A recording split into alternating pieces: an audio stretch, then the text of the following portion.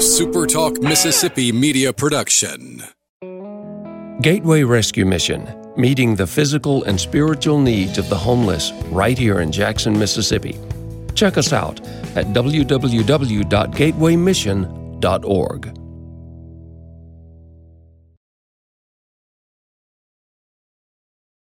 What is up on a Friday? I am Brian Scott Rippey. My co-conspirator, as always, is Michael Borky. We appreciate you hanging out with us on this Mailbag Friday, the people's holiday. I can say that again instead of quarantine, thankfully. But a lot to get to today. A pretty weak Mailbag Friday, though. Not to scold the listener, but not a whole lot of questions. But that's okay, because we might have to change this to the $1 Million Idea Report, because we have the return of Greg the Meat Sharp today, and buddy, we hatched an idea. Ourself.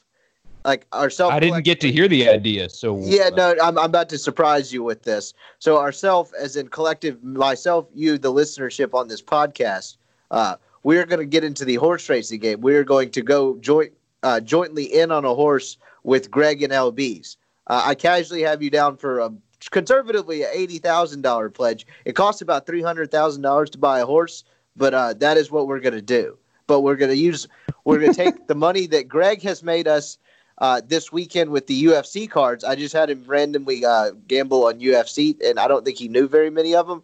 But once he goes 4-0 in that, we're going to take that and buy a horse. Thoughts? Dude, I'm in. They're so profitable. Like Sean Payton's horse won like $500K. I think it was the weekend that he caught the coronavirus. But yeah, there's money to be made in horses. Yeah, and so Greg was taking the lead on this. He was explaining kind of how it worked, just buying one. He's basically said it was kind of a guessing game, like 300 to 400,000 just for the horse. Like you can't train it, but we got plenty of meat to feed it. That's for sure. You'll hear Greg talk about there's no meat shortage at LB's, so maybe we could buy a horse and feed it horse. I don't know. Maybe make it more aggressive. I mean, I don't know. I mean. I guess we don't need to be aggressive. We just need it to be fast. I don't know. Do horses take steroids? Is that a thing? Do they dope horses? Yeah, they do. There was actually a scandal recently. Let me tell you about it. I saved it. I was going to put it in the show yesterday, but it wasn't like a high-profile race that the horse got caught in. But still, it was a horse doping scandal. Let me see if I can find it here. The horse is called Charlton. Charlton, a Belmont Stakes contender, tested positive for a banned substance, and now the New York Times is asking me to log into my non-existent account. So that's about all you get. Okay, so it was a recent race in Arkansas where the horse tested for a banned substance. So there you go. Nice. So once we buy this horse, I guess we can deal with the steroids later, but we got to get the horse first. So we need Greg to go 4-0 on these fights that he picked that you'll hear coming up in a second, and then we need to pull the money together and buy the horse. He also has a completely scientific tip on betting on horse racing, and it has to do with the color of the horse. So stay tuned for that. But yeah, Greg, that can get problematic pretty quick. No. It's a pretty neutral observation. But Greg says if there's an X-colored horse in the race, he's betting on it every time. He says it's a science. And who are we to question Greg at this point, given his track record on the NFL? If he goes 4-0 in these UFC fights this weekend, then I genuinely might just start pestering him every single day, asking him for picks, because that would be just absurd, because it's a card that I've never heard anyone on. But we've got a decent bit to get to today. We'll take your Mailbag Friday questions. I'll excuse the terrible number of Mailbag Friday questions. We had a couple good weeks in a row, but please send us mailbag questions. We need them.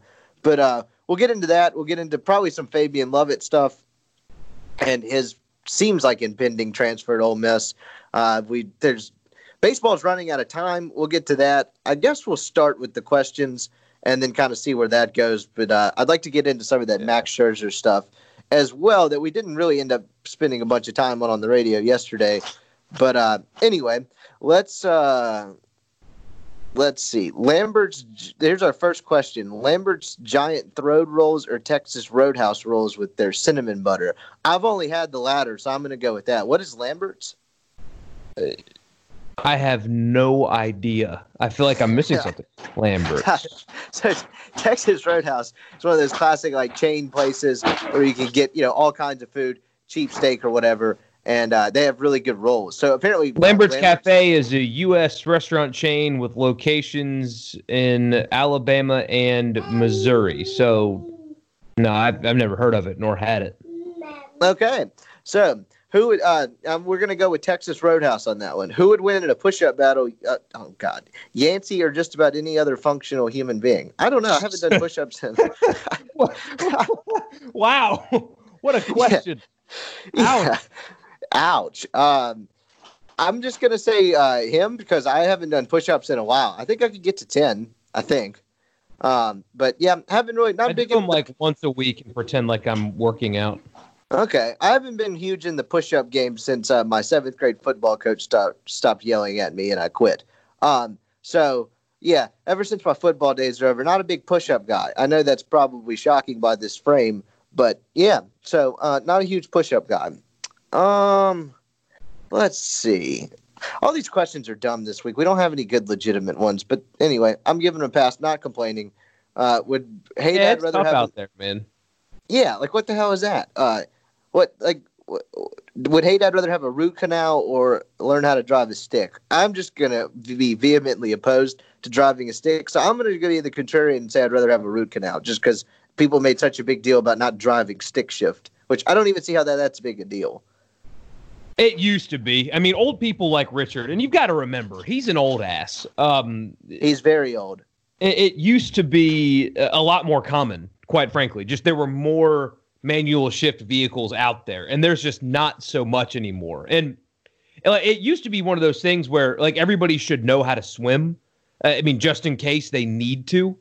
And it used to be one of those things where everybody should know how to drive a stick just in case there's an emergency situation and they've got to be able to drive one. They're not really out there anymore as much as they used to be for old people like Richard. So it's not as necessary to know how to do. Like, still, everybody should know how to swim. You don't need to know how to drive a stick anymore. I'll take your word for it because I've never even entertained the idea. But yeah, Richard loves the nostalgia. But because he's old. That's what old people do. That is very true. Let's see. Jason has a couple. Oh, this is actually an interesting question. Who does it benefit to be perpetual crybabies reading regarding Tamperbait 2021? The Homers writing that nonsense. 2, the Homers reading it. And 3, what can everyone else do about it? That's a really good question. Just the answer to the first one is who does it benefit? The people that quite literally profit off of Ole Miss bad. And so when there was kind of a lull in that, when Matt Luke was very unassuming, unintimidating, wasn't recruiting at a high level, wasn't beating you really, there was nothing about Ole Miss bad that you could sell. But now they hire Lane Kiffin, who's got kind of a sketchy past, and then suddenly you have a couple players wanting to transfer, and boom, Ole Miss bad becomes profitable again. There is a small sect of probably every fan base, but there's a small sect of Mississippi State fans that want to hear nothing but Ole Miss is morally corrupt. Mississippi State is just down to earth, just good old boys, just doing no wrong. And people want to hear that, and that sells. And so stroking those flames quite literally is profitable for some people. And so that's why they do it.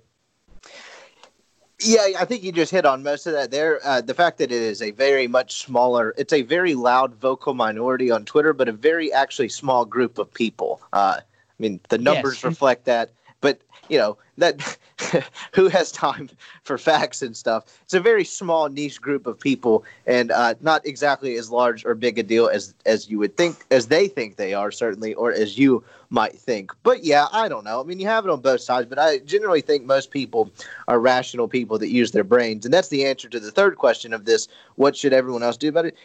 Just use your brain. What's the most rational thing? Like, critically think. Take the information that you have and critically think. And that'll help you sift through most of the bullshit. And so, yeah, I mean, kind of take take everything with a grain of salt. Think for yourself and not just be engaged in groupthink. But yeah, there's like 4 or 5 different like arguments or points made in sporting debates to where I just won't engage with the other person. That because it's just so painfully stupid.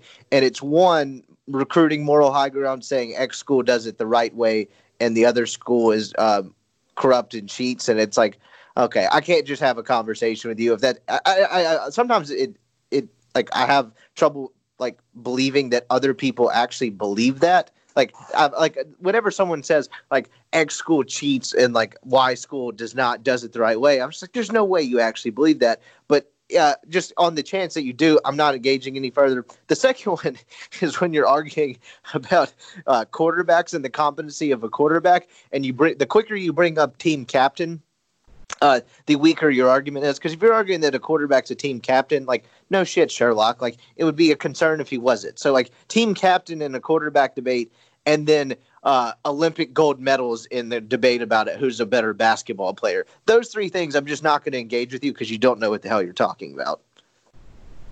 Yeah, I strong agree there. I think people do it intentionally. I'm with you. In the amount of people, and it's every fan base, but just for the sake of this conversation, because of what has happened, it is about Mississippi State today.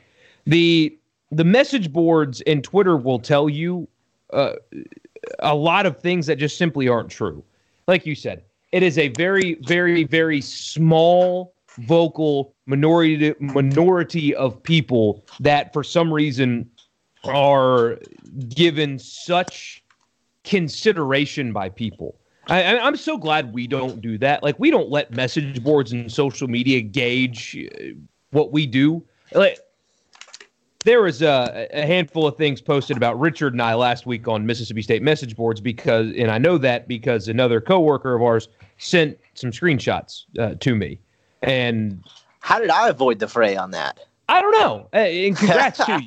It's mostly because I said what I said about A.J. Brown, and they can't like put the 2 things together. Like I said, I think it was last time we recorded. You would have been dumb not to do that. But that led to some nasty things said on Mississippi State message boards. But it's so fun.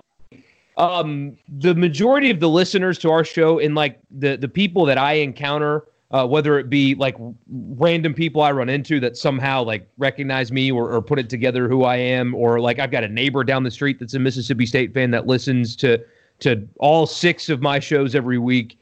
Those kind of, when you talk to the real people like in the street, they don't think that way. Like my neighbor down the street, huge Mississippi State fan, flag on his mailbox. He's always wearing maroon. Always. Like every single day of his life, he is a Mississippi State freaking Bulldog. And he's not even mad about the guys transferring. He's like, why would I want them to stay if they want to go? I mean, I don't care. He's not even mad about it. Like so I think that guy is more normal because like he's got a wife, he's got kids, he's got a house and a job, and so he doesn't have time or patience to give a shit about what a 19-year-old does with his college choices. That is our demographic. That is the majority of our listeners and the consumers of our content, and the consumers of most content is my neighbor down the street and not dumbass on the message board. That is the guy that we're after, and that is the majority, is my neighbor down the street. Yeah, and the measures of success speak for themselves on that. Like, I can't really argue with the results despite what some want you to believe. But, yeah, strong agree there. But, yeah, I just tend to think most people are rational. I also don't check message boards. I don't really like I get sent occasionally. It's the lowest common denominator of people. Don't do it. It's terrible. Well, that, and then occasionally if I pop up on there, someone will send it to me. I'm like, I don't want to look at that shit. Like, what do I care if, Butthole Reb 68 does not like what I said on there? Like, I don't know him. I'm never going to talk to that guy. He doesn't matter. Like, what do I stand to gain or lose from knowing that guy's opinion of me? I just don't care. So, anyway, that was our rant for today. There's your rant for the day. You just hope that companies, and I was talking to my wife about this last night, about how there are so many like companies and stuff that will use Twitter reaction to gauge decisions they make. And that's always dangerous. Yes, absolutely. I mean, just generally, that's a terrible business practice. But so that was Jason stoking the Egg Bowl Twitter flames today. Appreciate the question, though. I think that was the last mail. No, that was definitely not the last mailbag question we have.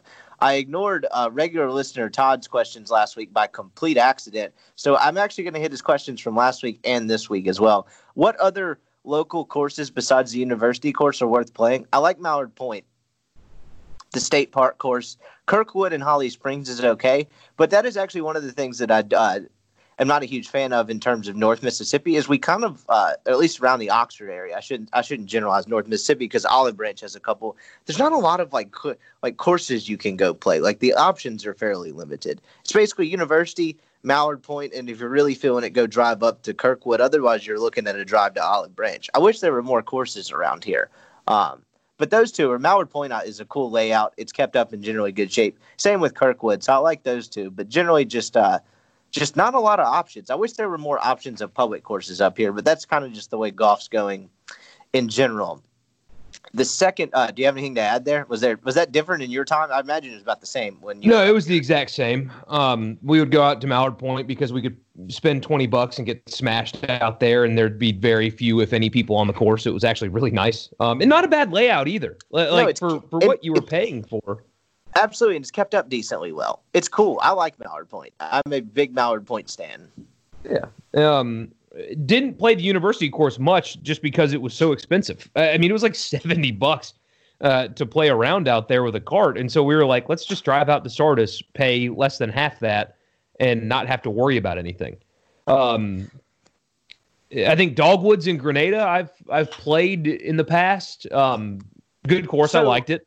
So that's a good one. I didn't think about that. So I actually had a beer after work yesterday with a buddy of mine from Grenada, and apparently that course has kind of gone by the wayside in terms, which you hate to hear, because I played it a couple of times in high school, and it was great. Like, I loved it. It was awesome. And he was telling me it used to be more popular than the country club there, but apparently it is kind of they've kind of let that place go a little bit. But again, that's just word of mouth. I hope that's not the case, but that's what I've heard. But I haven't been there in like 8 or 9 years, but that was another good one. I really liked that course. That's a good call. Dogwoods. Mm-hmm. They've done I better. Haven't played much around here, so for even the Jackson area, I can't add a whole lot of input myself. There's not. I mean, it's out for a while. Randy Watkins bought golf group bought LaFleur's Bluff, the little 9-hole course, and kept it in decent shape. I don't know. I mean, kept it in much better shape than it was. I don't know what that's like now. You got Patrick Farms out in Rankin. You've got Castle Woods. I'm sure I'm missing a couple, but I don't know a lot of public options. So Randy Watkins, I guess they're not public in that sense, but I've been on Caroline, which is what they own, and I really enjoyed around there. They've got a couple holes lakeside as well, which are nice. But I think that's semi-private. I don't think you can just walk up and get a tee time there. The Refuge I really enjoyed, and they're getting a big that's renovation. A good one. I like Refuge. They've been closed down for like almost 2 years now. Some huge hotel bought the property, and they're putting some kind of like convention center there and redoing the golf course. And I drove by a couple weeks ago, and it didn't look like it was done, but they are supposedly building a huge convention center and hotel on the property and are redoing the golf course and making it much nicer because it's like Marriott or something bought the whole property to do conventions there right by the airport. Oh, that's kind of fascinating. I didn't know that. We played a lot of high school golf tournaments at the Refuge, but like that course. But it's not like your typical track. Like you hit a lot of irons off tees, very short, very tight. But that's interesting. It was Kelly's kept up well when we were around there. The second part of his question is, have you played Mossy Oak yet? Yes, I went and played it twice in a scramble, and it's awesome. I mean, it is every bit like the hype is real on that. But I mean, both those courses, Waverly and Mossy Oak, are awesome. But yeah, Mossy Oak is fantastic. You almost don't feel like you're in Mississippi playing it. It's crazy. It looked good when I drove by. I have yet to play it. The Refuge was bought by Sheridan.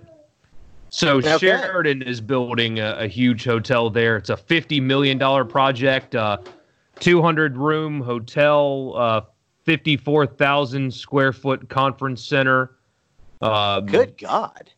They are building a lake-style pool, or a resort-style pool, and there's going to be a 15-acre lake with walking paths and whatnot. Let's see, outdoor weddings and functions, a spa, a culinary school, a white tablecloth restaurant overlooking the lake and the golf course. Let's see. Okay, here's a great idea. So Refuge, if you've ever been and played out there, the driving range is on the water. Like they have the balls that float and you hit them out in the water. And so if they're building a lake-type pool, why not combine the two and have people swimming out there and then hitting the driving range as well? And it's like a game of roulette. You wouldn't need those yardage markers per se, although it's a moving target, but have people just enjoying the resort while also getting rained on by golf balls. That could be fun. Just combining two ideas there. If anyone listening that's building that thing, you're welcome. That's a $1 million idea there. We got all kinds of golf questions today. Here's one from Todd Hughes. Top 5 golf courses you'd play and top 5 you'd like to play. Well, the former list is probably not that impressive. But, I mean, you're talking top 5 I'd like to play. Cypress Point, any of the Pinehurst, of course, Augusta National, Pebble Beach, and I'd like to play Seminole. I think that cracks the top 5. There's probably some recency bias from it being on television the other day, but there's definitely 5 right there. Looked incredible. By the way, the Refuge fall of this year, they expect to be open for whatever that's worth. I'll have to go check that out. I don't have a great list of courses that I've played that'll like jump off the page at you. Like I played Harbortown. That's a really enjoyable round, really cool course and a great vacation area. That's nice. Played Shoal Creek in Birmingham. They've had a couple majors there. They still play the Regions Tradition Champions Tour event there. Played that. Got to play Old Waverly relatively recently. They've hosted a couple of U.S. amateurs and a women's U.S. Open. 99. As far as notable courses, I think that might be it. I mean, I've played a course that the Web Tour goes on, but it's not like that makes it exclusive. I played all of the Cliffs properties, and those are all exceptional. If you've ever heard of them, they're worth a Google just to look at the property. Mine's not that exceptional either. I mean, I've done Waverly. I've done TPC San Antonio where they play the Valero. I have done... What else have I played? Like beach courses. I mean, Kiva Dunes, Camp Creek, and down in Florida. Unless I'm missing something. I played Chateau Whistler, which is a resort course in Canada. It was super cool, but like that's not standing out to anyone that hasn't been there and doesn't already know it. Golf Club of Tennessee is pretty cool, and right outside of Nashville, and Belmead Country Club. But yeah, my list of courses is not that great. I'm gonna have to once I hit the lottery, that'll change. I'm just gonna go play like the greatest courses in the world and never have to work again. Or maybe once in a while we buy this horse as a podcast and never have to work again when that thing makes us millions of dollars. The other part of his question, do you prefer bent grass or Bermuda greens? I've only played bent grass a handful of times.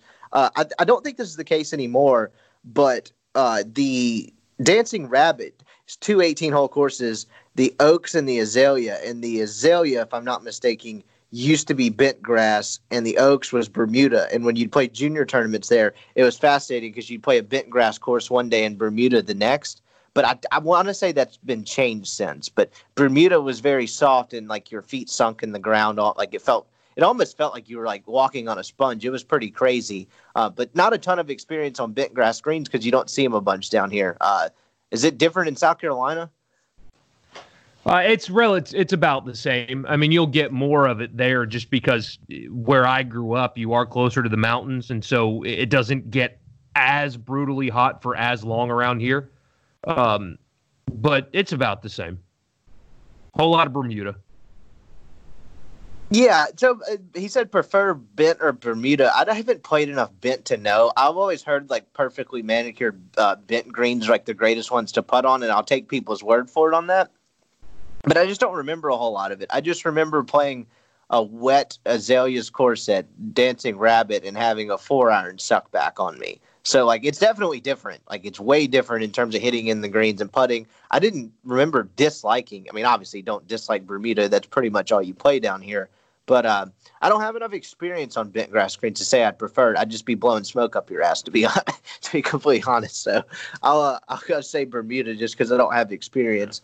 And then the last we had one, bent at the club that I grew up on, and really? it is much better. But it was just so hard for them to maintain, and so during the summer they would keep them. They would have to keep them so soft, and it just. I'd prefer do they have harder, those little faster fans? Yeah, on every hole. Those they weren't little; they were huge fans. But yeah.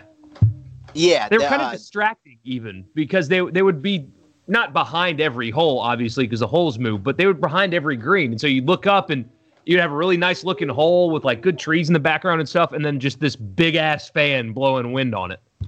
Or when you sail one over short of a green and you hit it and it just clanks you sideways, that's always a bummer. I had that happen to me once or twice. I actually had a wild story about a junior tournament one time at Dancing Rabbit. I was staying I may have told this before, but I was staying in Meridian and forgot with my aunt. It was about a 45-minute drive, and my granddad used to take me to these things. And he decided between day 1 and day 2 of the tournament, he was going to take the clubs out of the trunk and put them in the living room, unbeknownst to me. So we get to the course, and I get to warm up, and I don't have clubs. And so my aunt had to like rush 45 minutes, like haul it ass down the highway to try to make it in my tee time. But she was like 5 minutes late.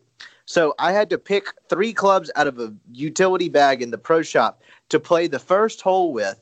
Because by the time the first hole finished, my clubs were there. But the 3 clubs that I used, I had to take those had to take my normal clubs out and play with those 3 for the rest of the round. Plus like the other 11 in my bag. That was the ruling I got. So I had a random driver, a random 8-iron, and a random putter. But the problem was I hit the driver down the middle and had to hit an 87-yard 8-iron because I didn't measure the distance properly. So that was probably the craziest ruling I've ever gotten on a golf course. But yeah, I had to play with those 3 clubs plus my regular bag the rest of the day. It was pretty nuts. I don't understand the logic behind that. So in order to not incur a 2-stroke penalty, or maybe I got a 2-stroke penalty for like not being on time for the tee time because I wasn't there with my clubs. I guess if you use the clubs in a round, you have to use them the rest of the round. So the lady could have just been lying to me. I have no idea, but that's what I told the rules were. So I had to take out my driver, take out my 8-iron, and take out my putter and substitute the random ones I got in the pro shop that I played the first hole with.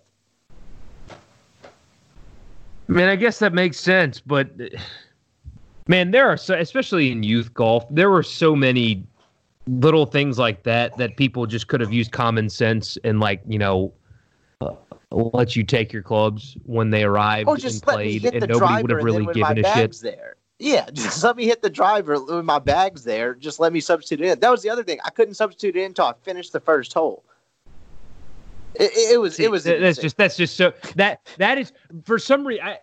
I am so not looking forward to my kid in youth sports because of shit like that. Like, just use your brains, people. Come on, it's youth golf. Let him use his freaking clubs when they arrive.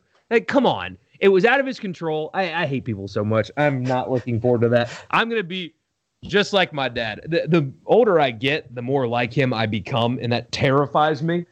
But every sport I played, he never stood with the parents. He was always in a spot where I could look at him, see him right away, and it was like in soccer, it was all the way down by the corner, or in football, I could look up into our stadium and over to the left, and he was kind of just back left away from all the people. He hated sports parents because they were obnoxious and 7-year-old baseball, and they're yelling at little Timmy and getting mad when somebody strikes out and shit. He couldn't handle that, so he just stood far away from everybody.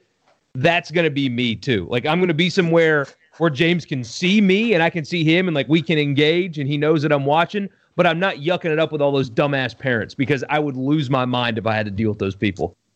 I think the moral of this story is just to make sure your golf clubs are in your car. But it made for even if they're not a story after. It did, but God, imagine being those people that are oh, I sure told that kid Like, screw you. Get over yourself. And the problem was, I just became a head case. So I was like, what if I putt better with this crappy putter I just selected than my normal one? I don't know. It was it was insane. But yeah, that's the moral of that story is make sure you have your clubs before you go take a drive into a tournament, even though I had no reason to take them out. But made for a hell of a story. I skipped Todd's question last week just because I always end up just skipping one or two by accident. But it was a pretty good one. So let me get to it real quick before we get to this Greg interview. Would you rather see Jack play with today's technology or Tiger playing with vintage clubs? Jack today. Yeah, I think so too, but I'm not 100% positive why. I think it's simply because it was harder to hit those clubs back then, which makes you appreciate like how good the players were, but I'd rather see really how good Jack would be with all the advantages that today's players have. Yeah, I think I'd rather see it too, because that's solving more of the debate. Seeing Tiger play with like Persimmons isn't really like solving some sort of debate, but Pete Jack with that technology, I think that's why that's the right answer. Yeah, people underestimate Jack Nicklaus's like athleticism. Go look at some of those old swings, man. He was not just some old fart playing golf, and he was just more skilled than everybody else. Like he was an athlete in his own right. Yeah, I wonder how far he'd hit the ball in his prime with that type of swing, because you had to put a move on it to get the ball out there back then. I mean, even them past their prime, like Tom Watson contending at a British Open at 59 or whatever he was with modern technology. Like, I wonder what prime Tom Watson would have done with an Epic in the 70s off the tee. Jack Nicklaus averaged 264 off the tee in the 70s using persimmon wood. By comparison, Bryson DeChambeau leads the tour in driving distance at 321 this year. Yeah. 321. That's insanity. But yeah, so that was all the mailbag questions we had for today. Let's get to this Greg interview, and then we'll finish up with some baseball and basketball. Whoa, wait a minute. Talk. Sorry about my little guy back here. Apparently, Jack Nicklaus hit a 341-yard drive in the long drive competition in 1963.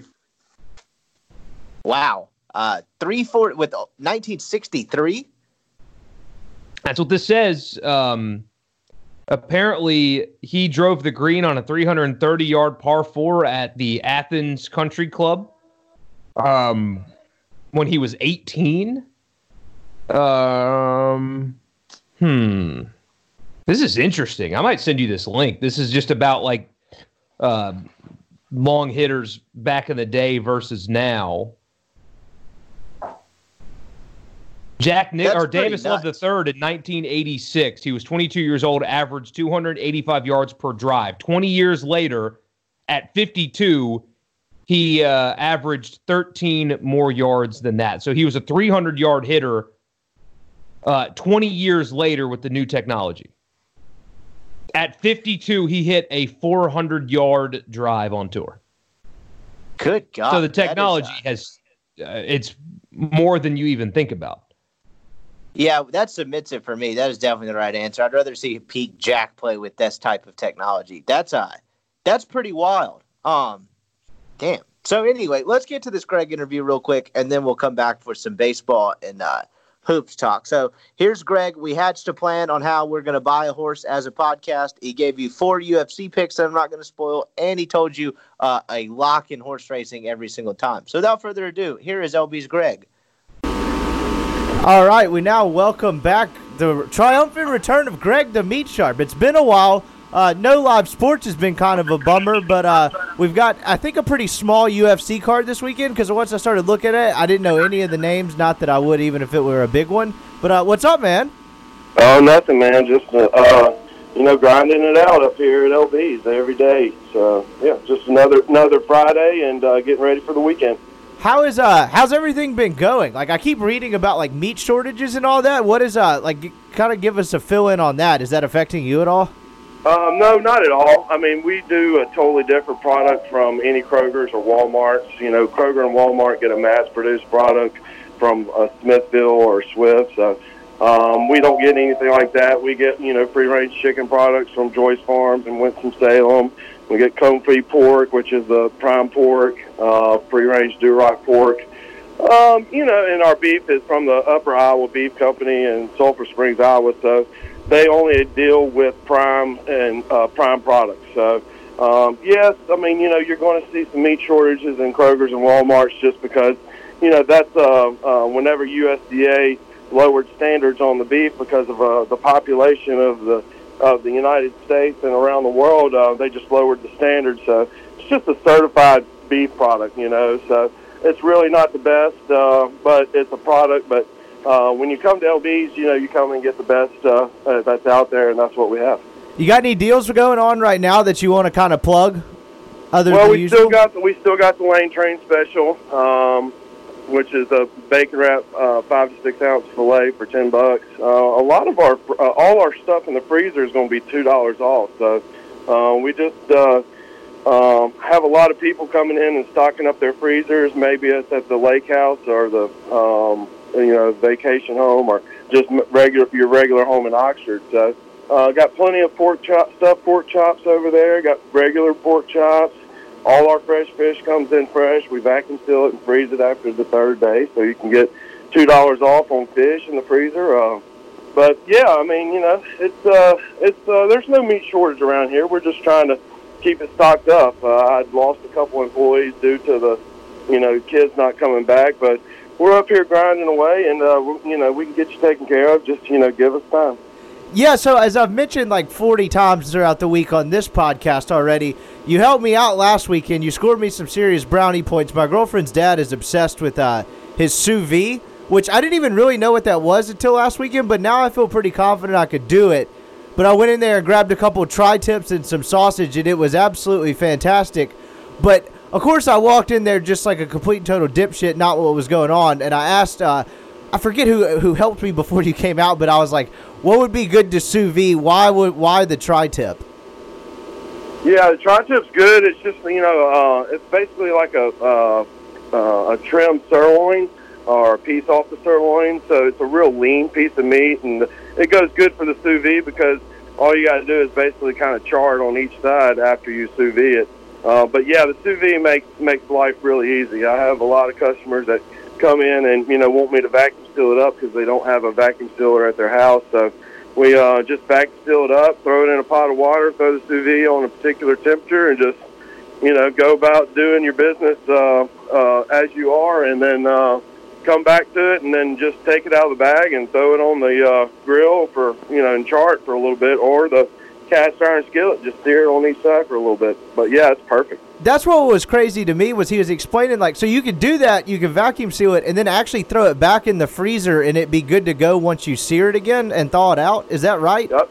Yeah. That's insane. I mean, that beef is being cooked at what that water temperature is at. So, I mean, I have a lot of people that just throw it in there for 3, 4, 5 hours because it's not being overcooked. It's not being overcooked. It's being cooked at that exact same temperature that you set the sous vide on. So, but yeah, it makes life really, really easy for sure. Yeah, it was absolutely incredible. I owe you one on that one because I made it look like I was some kind of like grilling savant. And I was like, yeah, I picked this out myself. Oh yeah. So no live sports going on.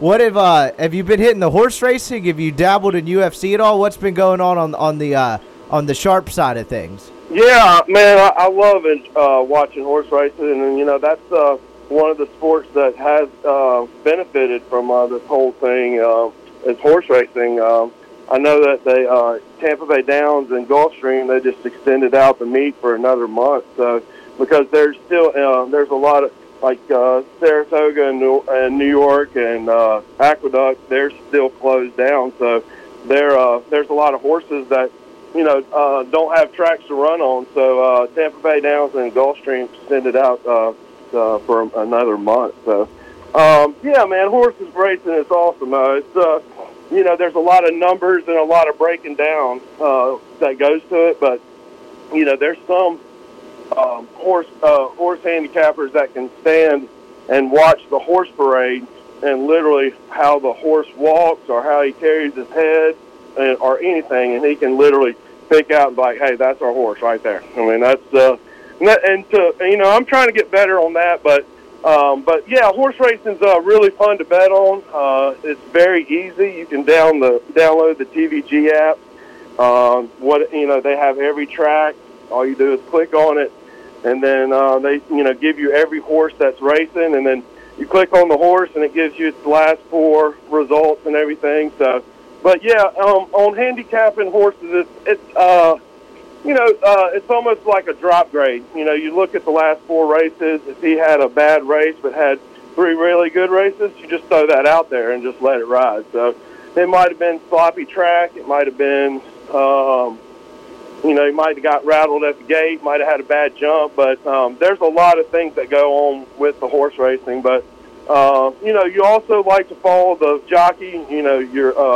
If you bet on the jockey, you got a pretty decent horse, because there's not going to be a really good jockey that doesn't get on a horse that doesn't think that he's going to get on the board. So, but yeah, horse racing is fun. I kind of tricked one of my buddies into watching one of the races, and he ended up handicapping the whole race, and it was Los Alamos, which is the first 3 races are like 3.5 furlongs, which is not far at all. And then the last 4 races are 300-yard sprints. So he literally downloaded the app, handicapped it, and he's like, all right, man. He's like, I like the 4 and the 6. So we bet on the 4 and the 6. He gets up there, and they get out there. They open up the gate, and the horses just take off. I mean, running like, they stole something. And literally, he was like, wait, why are they going so fast? And, about 12 seconds later, the race is over. And he goes, we just bet on a 300-yard sprint. And he's like, no, I'm not doing that ever again. So, I kind of tricked him into it. But, it's just fun to do. I mean, you crunch some numbers, and then you turn around and put in your number, and you watch the race. And, whatever happens, happens. But it's fun. It's enjoyable. Do you think it's going to be weird betting on live team sports again? Because it's been quite a while at this point. You didn't get March Madness. I know, NBA is not that popular to throw action on, but, you didn't get the playoffs, no baseball. I feel like it's going to feel weird in the fall again when football gets going, which, thank God, it sounds like it is. But, I guess it'll just seem like it's been a minute. Yeah, I mean, I know everybody's been missing sports, and we've kind of been – out of whack without the sports, because as of right now, this would be super regionals this weekend for college baseball. I know, it's crazy. Is that right? Or the regionals was last weekend, and then super regional this week. It's just everything's jumbled up. Like I said, when you miss, everybody gets their sports honing in on is whenever March Madness goes on, and then you got the Masters.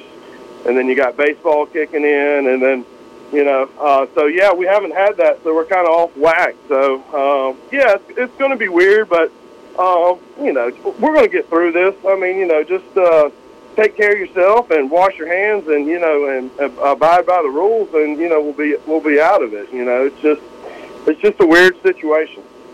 Absolutely. If you get baseball or basketball back, with no fans, are you going to be desperate enough to maybe kind of throw some action on that, or are you going to hold out till football? Yeah, I mean, I know the Bundesliga just started back, and it's kind of weird with no fans because you can hear the players talking, and you can hear the guys on the bench and the coaches, talking. So it's a totally different atmosphere. All right, before you get out of here, I don't know any of these UFC cards. Are you into UFC at all? I back in the day, when it was like Chuck Liddell and, that sort of thing, but I've kind of literally, lost track because, there's so many fights now, and there's so many, shows, and this guy's up and coming, and you got Greg Hardy. I mean, it's just, you're like...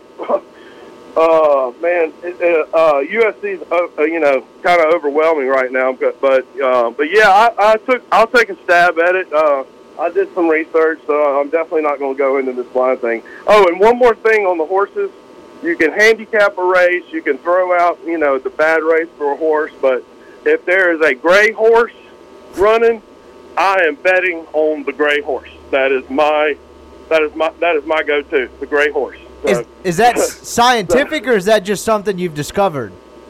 I just like I like great. Well, there's a gray horse that's running in the Kentucky Derby. Well, whenever they have the Kentucky Derby, it's called Governor Morris, and it's a gray horse. I like gray horses, so if I ever bought a racehorse, which racehorses are expensive, I want a gray horse, and I want to call it on a Greyhound bus, and then either that, and I'm going to get another horse, and I'm going to call it Cecil Fielder. How you like that name? I like that a lot. That's pretty. Sounds like you put some thought into this. How do you get into like the buying horses game? Like, is that something? Well, I mean, it's a really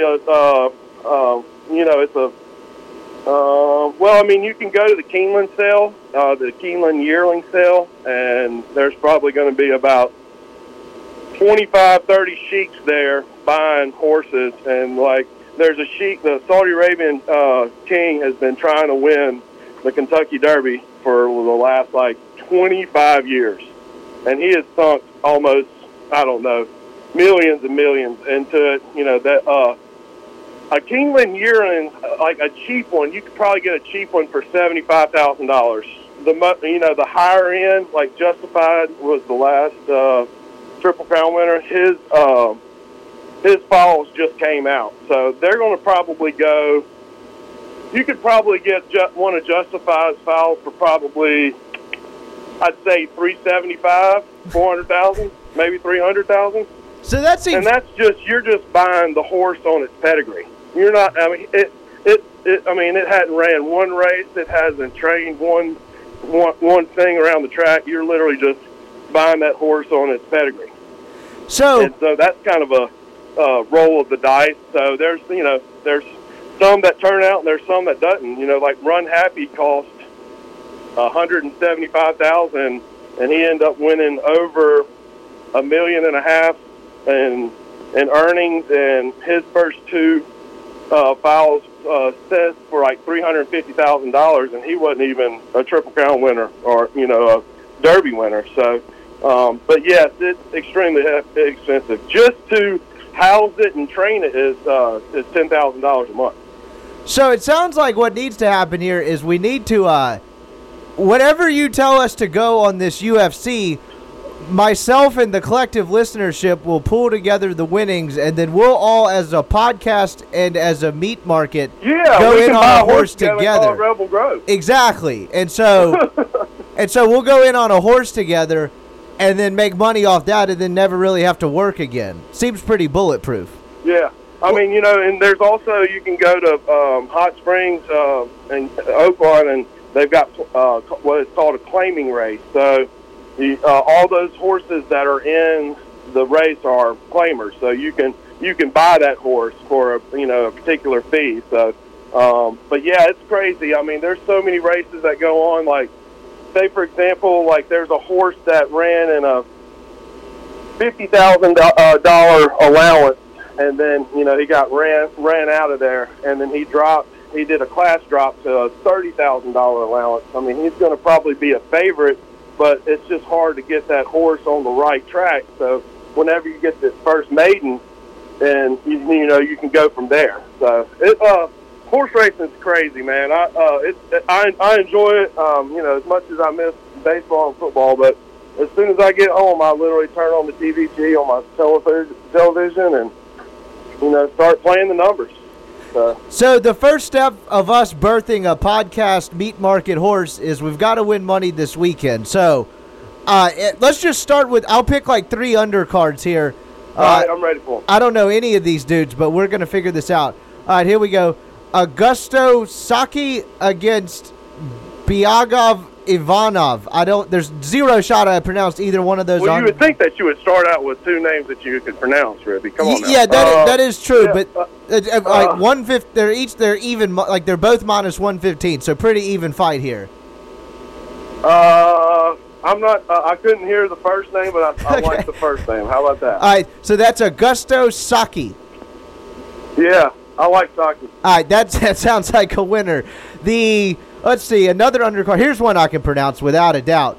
Brandon Royval and Tim Elliott. Brandon Royval is plus 135. Tim Elliott is minus 170. I like Roval. His ground game's a little bit better. Elliott likes to put himself in bad spots sometimes. So, yes, Elliott has some knockout power, but I think I like the Roy Vian. I like it. Okay, so we're going underdog there. And then 9:30, Brock Weaver against Roosevelt Roberts. Roosevelt Roberts, that's a hell of a name. He's a stud. He's he is the heavy complete favorite. package, and there's a reason why he's minus 425. Am I correct? Yeah, he's gone down to 380, but still, at least on the one I have, but at least sizable favorite here. So would it be better to go over under 2.5 rounds? How about let's go under? That juice is a little too large for me to throw down on a matchup like that. So we'll get let's say Roosevelt takes care of business in 2 rounds for sure. All right, we'll do one more undercard and then get to the main one. K. Abreu, they didn't even put his full name here, unless his name is K. period, which I doubt. And then against Jamahal Hill. Yeah. So Hill is undefeated and is kind of green on the Brazilian Jiu-Jitsu. So he likes to stand up, and so if this fight, if he can keep this fight standing up, which I don't think he will, but it's because the other guy likes to. You just got to pick your poison on stuff like this. I mean, this guy is undefeated, and doesn't have really good ground game, but has knockout power. So I don't know. I think I would take the over in the fight, and I'm going to take the underdog. Okay, and then finally, the main draw of the night is Gilbert Burns and Tyron Woodley. Burns is plus 150. Woodley kind of got embarrassed his last fight against. He's the champion. He's serious too, and kind of got embarrassed, and that was his first really big fight, and so this is a step up for Burns in this fight, and kind of like a bring back form for Woodley. I like Woodley in the fight, but I definitely would take the over. I don't see anybody swinging for the fences here on this main card, so I would take the over, and I would take Woodley. Fair enough. You heard it here. So we've got that down. I've got them written down, and we are now 4 steps closer to collectively buying a horse. So this plan is taking shape. Yeah, we need to start up a GoFund. Well, we may not need it if all these cash, depending on how heavy hitters the listeners are. But we'll see how it goes. I can't wait for the tweet that says, "I bet on a gray horse and it came in last." Thanks, Greg. Well, I mean, if your track record in football is pretty strong, so they can't give you too much of a hard time. And if it hits, you'll just further your legend. So it seems like a win-win either way. But, Greg, I appreciate it. Go check him out, LB's University Avenue across from Kroger. You're all well-versed in, LB's, where it is at this point. Greg, we appreciate it. We'll keep up with these results, and I'll call you next week about purchasing this horse. All right, sounds good. We'll get on it. Thanks, dude. That was great. I appreciate it. All right, man. Be good. Appreciate it. Have a good weekend. You too. And that was Greg. We appreciate him coming on. As always, go check him out, LB's University Avenue across from Kroger. As I mentioned earlier this week, he hooked me up last weekend. Absolutely delicious tri-tip sous vide with some sausage. He's got all kinds of good stuff over there. Go check him out. But anyway, hopefully we'll have him on for some actual team sports and stuff sooner than later with, football and everything else coming back. Maybe some baseball here soon if they can figure that out, which is a nice segue. Baseball is running out of time. It is now Friday morning. They don't have a deal done to come back and play. They seem incredibly far apart on the labor and on the money dispute. And the owners basically put in an offer so insulting that the players don't want to counter it and didn't counter it. They basically just submitted or planning to submit an offer with no further pay reductions. And I've been cautiously optimistic this entire time about them solving it and figuring out and playing. But that optimism is beginning to fade because, like I said, time is of the essence here, and they're not behaving like it. They're not operating in. They're not negotiating in good faith, which is disheartening to see. Because if this actually happens, baseball's screwed. So did what Scherzer said change the way you think about the immediate future of baseball this year? So for those of you that don't know, here's Max Scherzer's statements. It's he said, after discussing the latest developments with the rest of the players, there's no reason to engage with MLB in any further compensation reductions. We have previously negotiated a pay cut in the version of prorated salaries, and there's no justification to accept a second pay cut based upon the current information the union has received.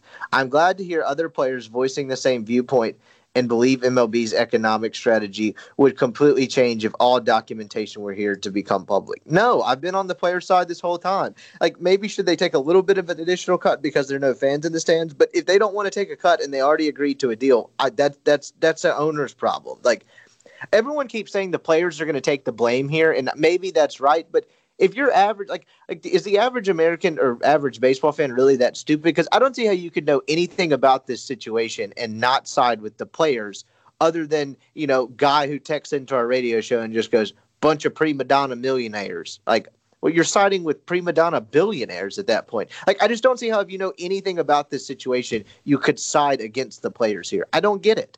Well, here's the thing. Most people won't know much about the situation. But you don't even have to know hardly anything, just basics. Yeah. I saw, oh gosh, I forget who it was. I think it was Pat McAfee, actually, that said the players are going to deal with the most of this because you simply just, know who they are. And if they're not playing, you know who's not playing. You don't know who the owners are. In fact, apparently Jeff Passan said yesterday some of the owners are, fine with no season. They'd actually prefer to not have one, which is mind-blowing, but that's where it's coming from, is quite simply, and I agree with, I think it was Pat, who said, it's only because you know who they are. And that's why they're going to deal with the brunt of this, because you know who Mike Trout is. And if Mike Trout isn't playing, you blame Mike Trout for not playing. And it's not right because they've already agreed to a prorated salary, but if the product doesn't get on the field, that's all people are going to care about. And the diehard baseball fan is going to know this, and they're not going anywhere. It's more of the casual fan that they could have gotten during this that will be more outspokenly negative towards them. Yeah, and it's a damn shame because the owners have all the leverage here, and the players are going to end up carrying the brunt of the blame, or so I'm told. I'm just like, with social media and all the new,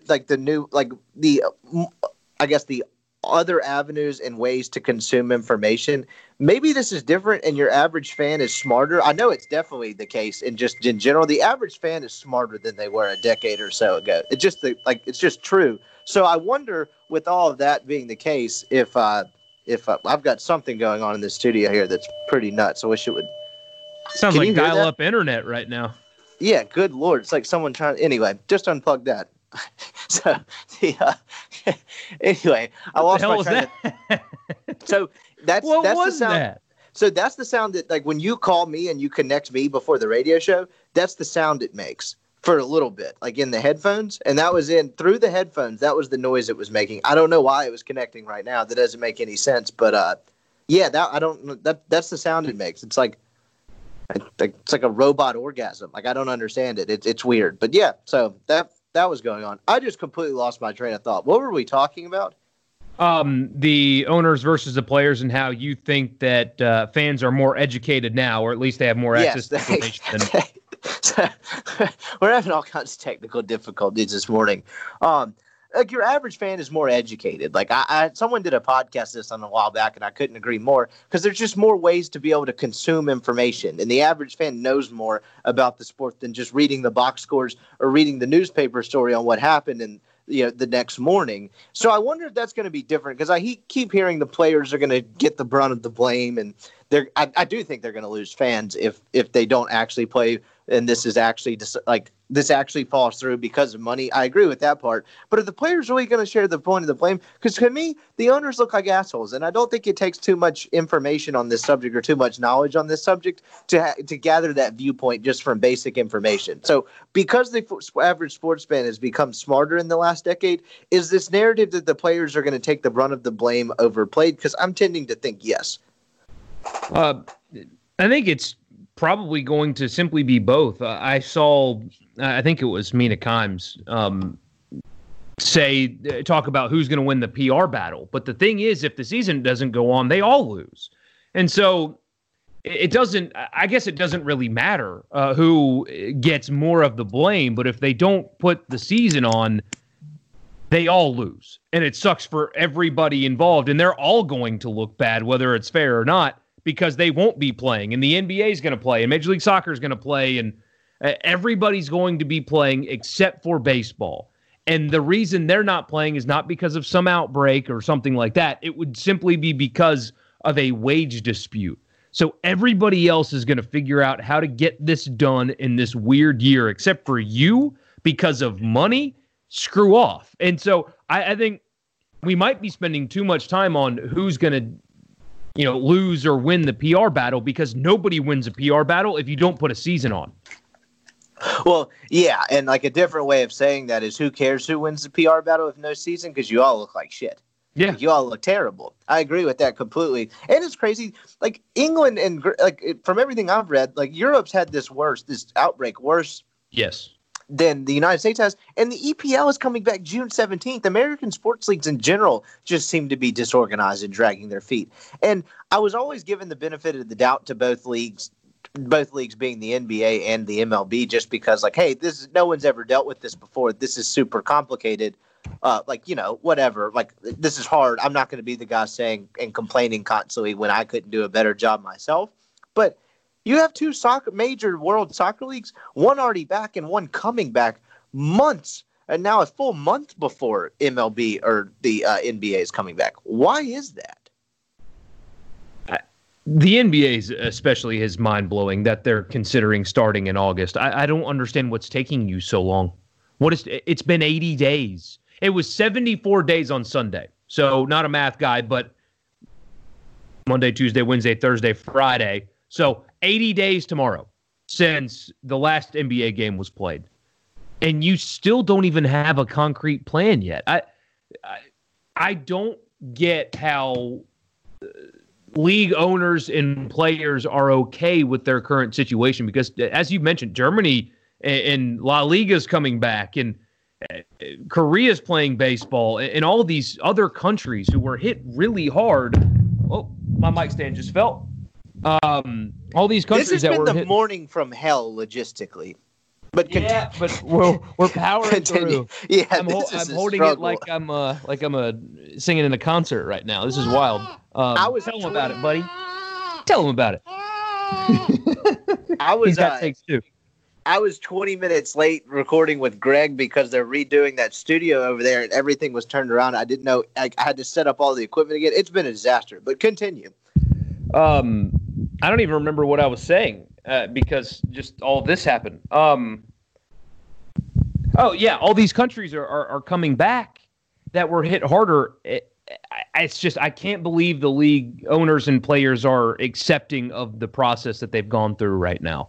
I would be way out on Adam Silver if I were them, because every day that they drag this out, the more money that they lose. I agree. And we kind of went off topic there for a second, but it doesn't really matter. But like honing it back into baseball, I just find that narrative overrated. I'm a baseball fan, but I am not I would say I'm more than an average baseball fan, obviously, but I'm not like a baseball geek either. And like, I feel like I'm somewhere in the middle ground. And so like, I know that, like, I don't know. I feel like there's way more people like me that can look at this situation rationally and be like, why the hell would you blame the players? Like, I think that narrative's overblown. If they don't play, it's going to be an indictment on the sport as a whole. They're going to lose fans. It's going to be worse than the strike of 1994. There's going to be fans that don't come back, but are they not coming back because they don't like the players and they're mad at them? I don't get that aspect of it at all. There will be some, but the more you describe it, the more I think you might be right. It'll just be an indictment on the sport overall. The fact that millionaires and billionaires couldn't come to an agreement to play in a shortened season when everybody else has found a way, it's just going to be a really bad look on the sport. But casting blame on the players is a really stupid thing to do now, because they did agree upon a reasonable thing. It's not like the players, Blake Snell's message aside, because that was incredibly stupid. it's not like the players have asked for something unreasonable. I mean, they've asked for a prorated salary. That's extremely fair. Although the revenues are not going to be typical for what half a season would be, that is still extremely fair to be asking for, and the owners are now operating in bad faith with their latest proposal. So you can't side with anybody but the players at this point because they've been reasonable, aside from Blake Snell, agreed to something reasonable, and now they're being given the runaround. Yeah, and the owners are negotiating in bad faith. When Richard started out the example twice on radio of like the owner's offer being like throw $1 million house, throwing down an offer for $500,000 to see what happens. But to me, that's in better faith than this. I think that when you have two sides like this, I think you're just insulting the players with an offer like that. And we went over it on Wednesday's show. I don't want to rehash the numbers again because not a math guy, but like it's ridiculous. Like you're not operating in good faith with an offer like that. And it sucks because the player's not wanting to counter. It doesn't really warrant a counter, but you kind of need to have one so you can get this figured out and you can play. I don't know what the solution is here. I don't know if they're going to arrive at one, but if you don't, everyone fails. So it's almost like the owners are basically, they do this all the time. They basically strangle the life out of baseball and they ask, the fans or the players to save it. And they continue to do it over and over again. And I just wonder if one time if it might bite them in the ass. I don't know how, probably not because they kind of run the whole show, but it's just a crappy situation. The business of baseball sucks. If Passan's telling the truth and some of the owners don't even want a season, then it's over, right? Yes. Yeah, I would say so. I mean, unless the players agree to this kind of ridiculous proposal. And they're not going to do that. And I wouldn't blame them for doing that. So, I don't know. I'm beginning to lose my optimism for baseball. I think that's about But anyway, I hope I'm wrong. I hope they get something done. But, man, this cautious optimism is definitely fading to pessimism pretty quickly. I hope they figure it out, but at the beginning of the week I thought they would. Now I'm not really feeling it as much. But anyway, I think that's about all we had today. The Fabian Lovett thing, he tweeted a graphic? Is that – No, he didn't tweet a graphic, but there is one floating around. I've had one sent to me by a couple of people, and so I don't know. I don't even know if it's been made by like the Ole Miss graphics department or not. It certainly looks like it, but it's the same thing that happened with Jarian Jones. It's basically the same graphic. It came out a few days before his announcement. He announced using it, and so the writing's on the wall. It's probably where the kid's going to end up, and this would just be like another sign in that direction. I was told last week that this is going to happen barring something unforeseen, but he was also going to enroll at FSU barring something unforeseen. So I guess the possibility is still out there. This seems a bit of a wild card here, but it sounds like that is pretty much all but a formality at this point, but I guess we shall see. I don't really have a ton to add to that, to be completely honest. No, just kind it's of mostly been all said. We could go dive down into the weeds about some real ridiculousness in the takes around what this means, but that's not really our style. So anyway, I think that's about all we had here today. So we learned that we are going to buy a horse as a podcast, so please bet a bunch of your own hard-earned cash on Greg's picks on these UFC this weekend. Whether you watch UFC or not, I promise he's going 4-0, and we're going to buy a horse. So if you'd like to dabble into horse racing, if you'd like to, it's pretty sick flex. Like you go out to a bar, you see a girl, and she's like, "Yeah, I dabble in horse racing. I own horses." Like probably a pretty good pickup line. I'm just saying. So go throw all of your money on Greg's 4 picks. And when we go 4-0, we're going to pull all of it together. You can all just Venmo it to me, and then Greg and I will buy this horse. And then maybe we'll name the horse next week. I don't know what the name of this horse is going to be. But step 1 is this weekend with Greg going 4-0. But that ought to do it for Mailbag Friday, unless you got found a else. name for the horse. Secondary violation. I like that. Maybe we could name the horse No, that doesn't work because Joey Freshpotter got squashed that we wanted to change the podcast name to. We can't work that into a horse name, can we? I love how the justification for that name getting shut down was nobody's going to take it seriously. Well, Should they? Yeah, I mean, we're hatching a plan to buy a horse as a podcast. Like people, it comes with the territory. If you listen to this show for a while, like I don't know, Joey Fresh Thoroughbred, that doesn't really roll off the tongue. No, not at all. Yeah, we'll workshop it. I like secondary violation. Joey Freshwater. Yeah, Joey Freshwater. That'll be the horse. So we'll take votes on the names next week. But first, we need to make a profit this weekend. So please, someone write down Greg's picks so I don't have to. But I'll check them this weekend. We'll tune in on Monday's show, and we'll take the next step to becoming horse thoroughbred owners. But for Michael Borky and I'm Brian Scott Rippey, we will catch you on Monday. All right, little buddy. Goodness gracious. A SuperTalk Mississippi media production.